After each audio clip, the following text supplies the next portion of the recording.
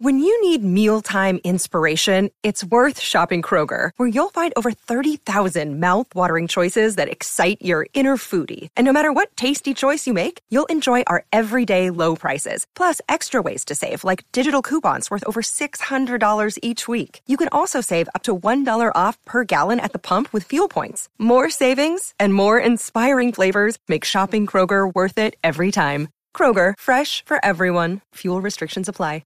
Another day is here, and you're ready for it. What to wear? Check. Breakfast, lunch, and dinner? Check. Planning for what's next and how to save for it? That's where Bank of America can help. For your financial to-dos, Bank of America has experts ready to help get you closer to your goals. Get started at one of our local financial centers or 24/7 in our mobile banking app. Find a location near you at bankofamerica.com/talktous. What would you like the power to do? Mobile banking requires downloading the app and is only available for select devices. Message and data rates may apply. Bank of America N.A., member FDIC. Welcome to the Grow Your Business and Grow Your Wealth podcast with Gary Helt. Gary is an expert in helping business owners put together a plan that will provide a better future for their businesses, themselves, and their families. On the podcast, Gary interviews other professionals who share his vision, and together they share secrets and strategies any business owner can use to build a better financial foundation for your business and your life.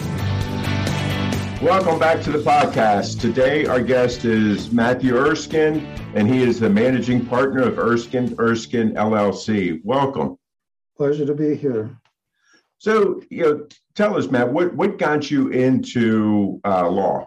Well, I think genetics. My family's been trust and estate lawyers since the 1870s, but wow. My undergraduate degree was actually in medieval history. But I took a look at the job prospects for being a medieval historian, and after about 30 seconds, I decided I needed to do something else. Right. So my father invited me to be his law clerk, and I worked for him for a year, and then went to law school, and he and I formed a partnership, and he's now 98 and only comes into the office one day a week. Yeah. So what is it about the law and estates and trusts that really gets you kind of fired up and wanting to do this? Well, what I tell people is most lawyers get their clients out of trouble. We keep our clients from getting into trouble, in that many times what we're doing actually is more or less strategic planning. Mm-hmm. We're looking, when you're thinking about a estate plan, it has to take into consideration that you might die tomorrow and you might die 40 years from now. Right. And it has to work well in both situations. And with trusts, you can have trusts that we've had trusts that my grandfathers set up, which my father administered and I terminated, which lasted for more than 100 years. Wow. And went across 5 generations of the same family. That's pretty cool. Yeah, I mean, it means that there are things that, you don't actually realize need to be done until you've actually done them. For example, many people will say, well, I want to make sure that they only invest my money in safe things. But what's safe changes. So right. My great-grandfather drafted a trust, which I have a copy of, that the only asset that you could invest the trust in were railway bonds. Because in the 1880s, the stock market was unregulated. It was the Wild West. You had, people, and railways were considered a public utility. Remember, you didn't have water companies, you didn't have electric companies, you didn't have everything that you think of as a utility. Right. And so they were considered to be the safest thing. I think today I'd be hard pressed to say that railway bonds are the best investment that you could possibly find. Probably, that's probably true. What are some of the common mistakes that you're, seeing people make before they come in and see you guys? Some of the common mistakes are when they sort of have a do-it-yourself attitude. Mm-hmm. For example, many times people will say, well, I have put my kids, put the assets in my kids' name, so everything should be fine. I'm like, well, perhaps. But then again, what happens if your kid gets sued? Mm-hmm. Those assets are now available to your kid's creditors, or they get divorced. Are the assets considered to be part of the marital situation? So, it may work in some situations. Indeed, it does work in some situations, but it may not. And they don't have a plan B. Right. What what are some of the biggest fears that that people have when they come in to see you, and how do you help them overcome those fears? Well, when you're talking about estate planning, you're talking about the two things that people never want to talk about, which is death and taxes. Right. They are also the two things which no one can avoid so far. Although modern medicine, who knows? Right. One of the things that people say is, well, I don't have an estate plan. And I say, well, actually, yes, you do have an estate plan, but it was written by the government. Mm-hmm. And that there are rules, and this goes back to, back in the day when the kings of England had to raise troops based on people's land holdings. There are rules that say, property must transfer. And if there's no will, no trust, then it will transfer according to the rules of intestacy, because there can't be any break between the ownership of property. So I tell people, but it may not go where you want it to go. Right. So you have to take a look at it and say, what is my current estate plan? Well, my current estate plan is that if I die, it goes according to the rules of intestacy. But I don't want that. I want money to go to my wife. I don't want nothing, I want money to go to my kids. I want money to go to my favorite charity, and those aren't involved necessarily in the proportions that you want. Right. So what you're saying is by default, they go based on what the state rules are. And you're Right. definitely not getting a beneficial tax rate because of this. Well, it's a beneficial tax rate, but also, it's a question of control. How much control do you want to have during your lifetime and after your death? And usually people who have worked hard to make their money say, I'd like a lot of control, please. Right. I'm like, well, the government isn't going to give you any control because they're the ones who are going to determine it. And you're correct that the Internal Revenue Service and the state taxing authorities assume that you don't have any plans. And that's how you pay the most in the way of taxes, not necessarily estate taxes with the exemption now so high for federal purposes, but certainly income taxes. Right. Now, can you give a brief description of kind of the difference between, a will versus a trust? Because lots of times people think that I hear people using those terms interchangeably. What I say is to people, a will is a photograph, a trust is a movie. A will is a snapshot in time. It only applies to what you own at the moment of your death. Okay. Right? So it says, if I die at that moment owning this real estate, that bank account, et cetera, then do this. If you have received the assets and then, spent it or given it away before you died, then there is no record of that in your estate. Okay. Similarly, if the money goes to your beneficiaries and they go to the casino and blow it all, there is no control over that. Whereas a trust is something that you could create during your lifetime, which allows for management. You could hire an asset manager, or you could just have it be something that you manage yourself. And when you die, it continues on. And it's a series of if-then questions. If my wife needs money, then give it to her. if my kid becomes addicted to heroin, then don't give them the money, but provide a safe place for them to live. If my child dies, then provide for their children. Mm-hmm. And so you can construct this, as I said, like a movie. You sit there and things evolve, and you don't know necessarily what the choices of the characters are unless you've seen the movie before, I suppose. Right. And you get to see how they adapt and how things go on. And eventually it ends. So it sounds like to me then the the will is I'm going to say it is barely one step up from the government, because you don't have it's not flexible. It's basically, this is what it is, and we can't make any changes. If something were to, like you said, your child is addicted to heroin or whatever, you still have to give them that money.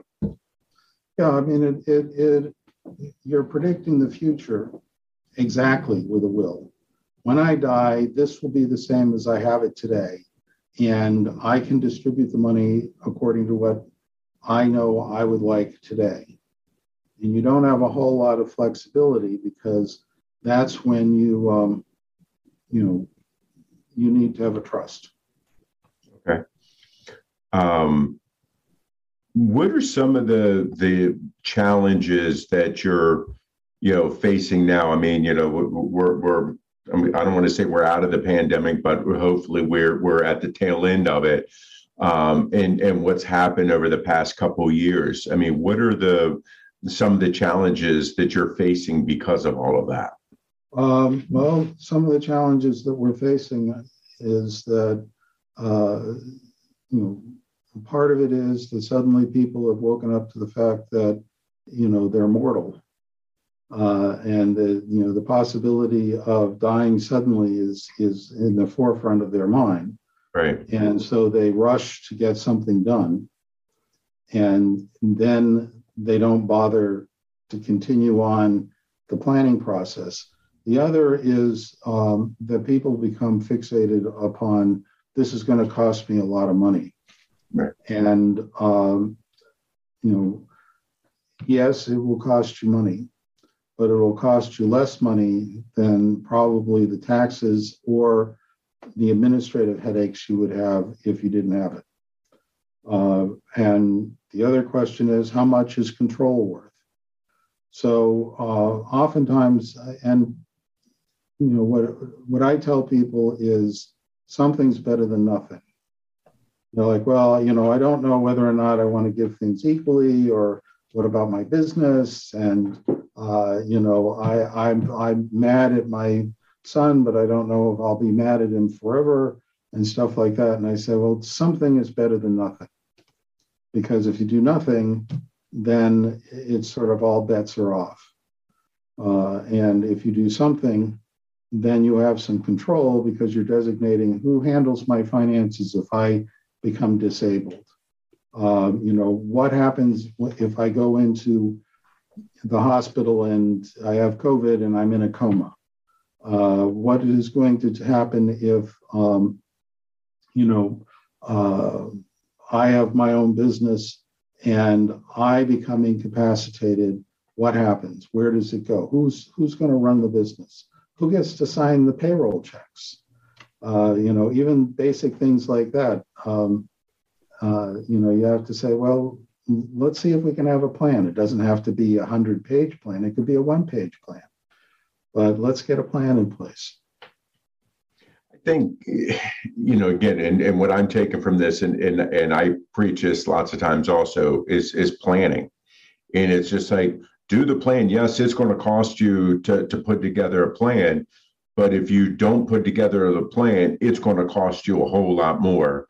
We're talking significantly more if you don't have the plan. Yeah, I mean, I think it was Dwight D. Eisenhower, when he was, commanding the Allied armies in Europe, who said, no plan works, but planning is critical.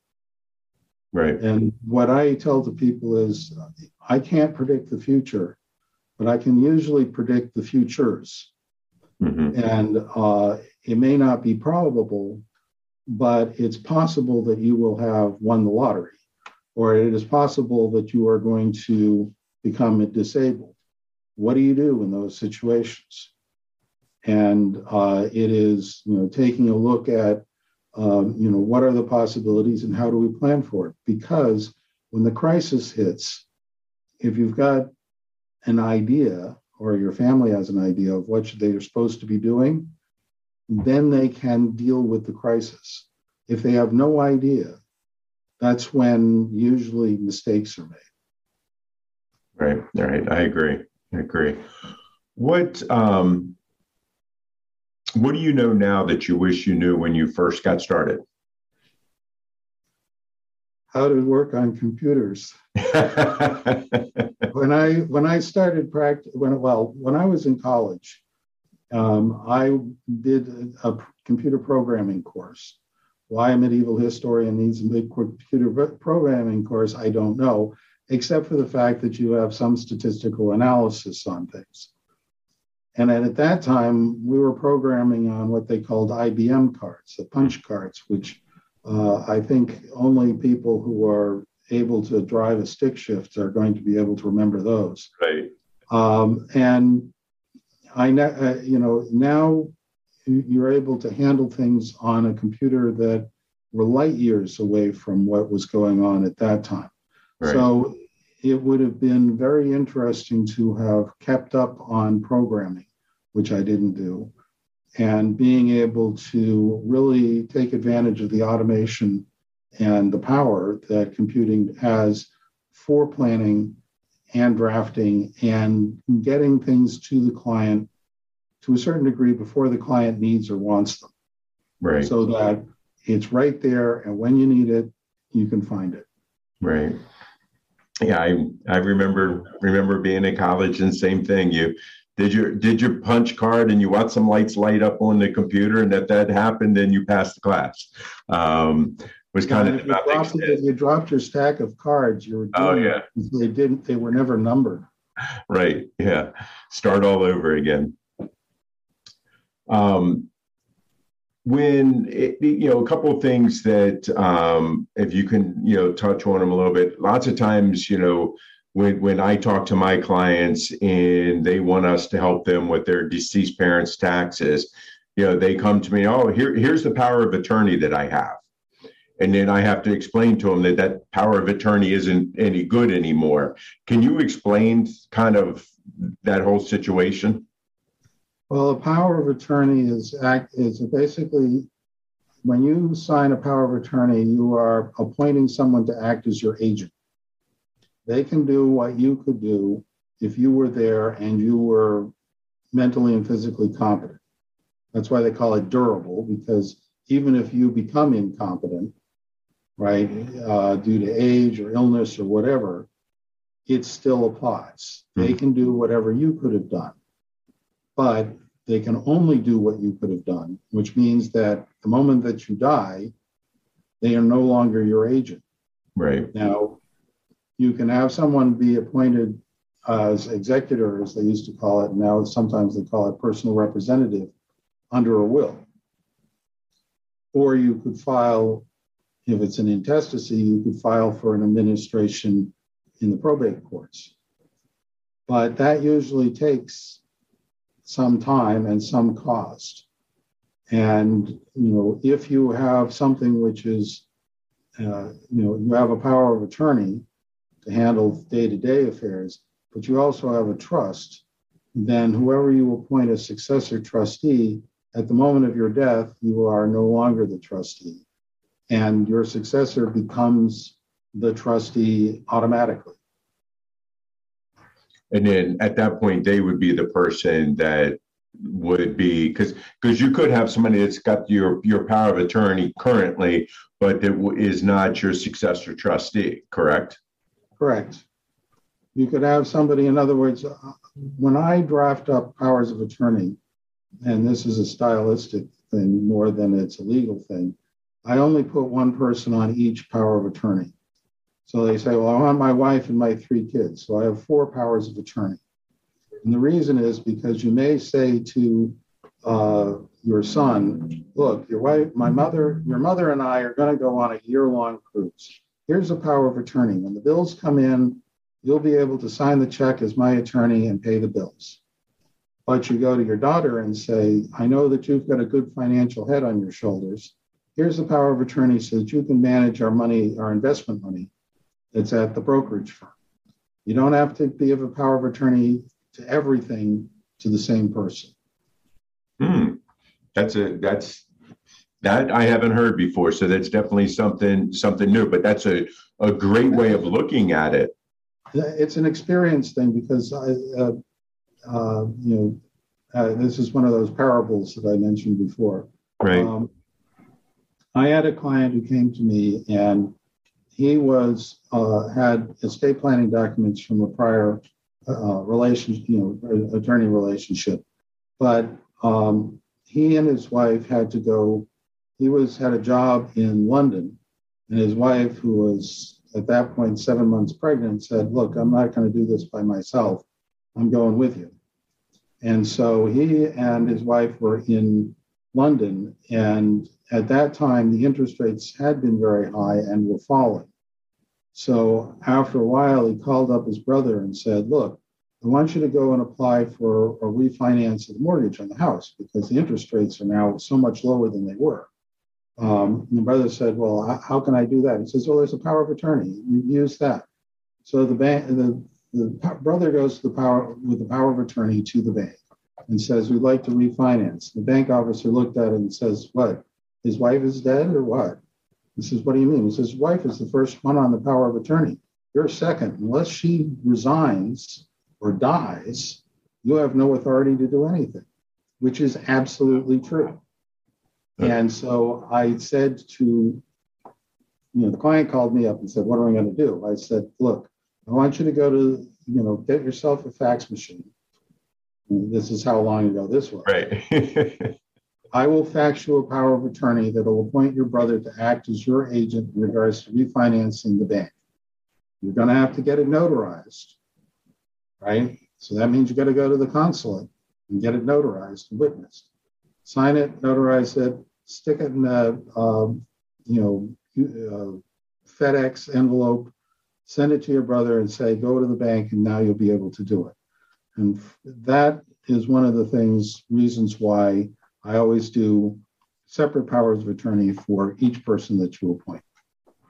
That's interesting. I mean, I've seen where, one sibling has had the power of attorney for financial and everything, and another one has had it for medical. But I haven't seen, multiple for different financial reasons. And that's actually a great, thought process, when going through it.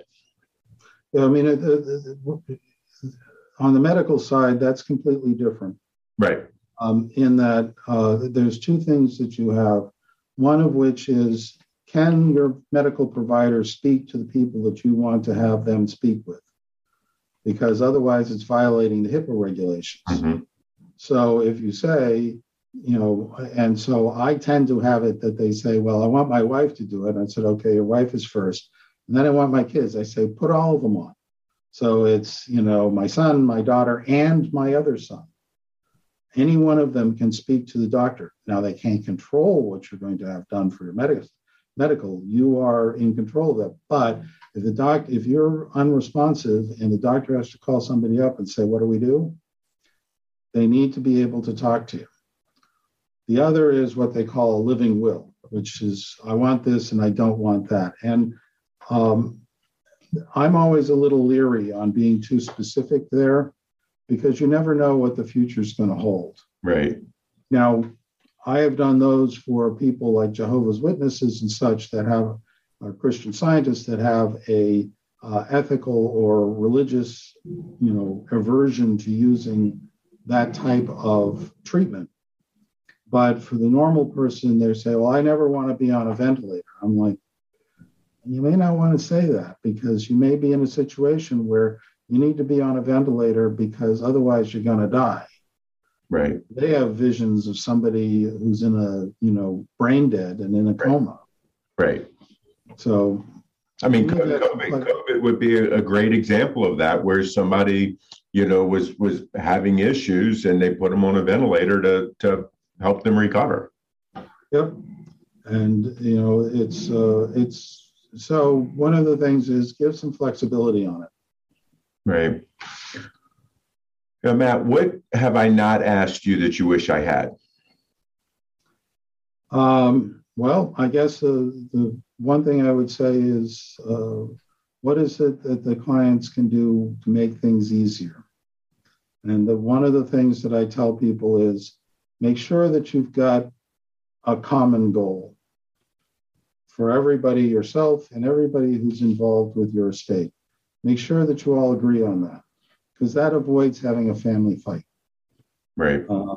And, that sometimes I spend a lot of time, particularly when there's a family business involved.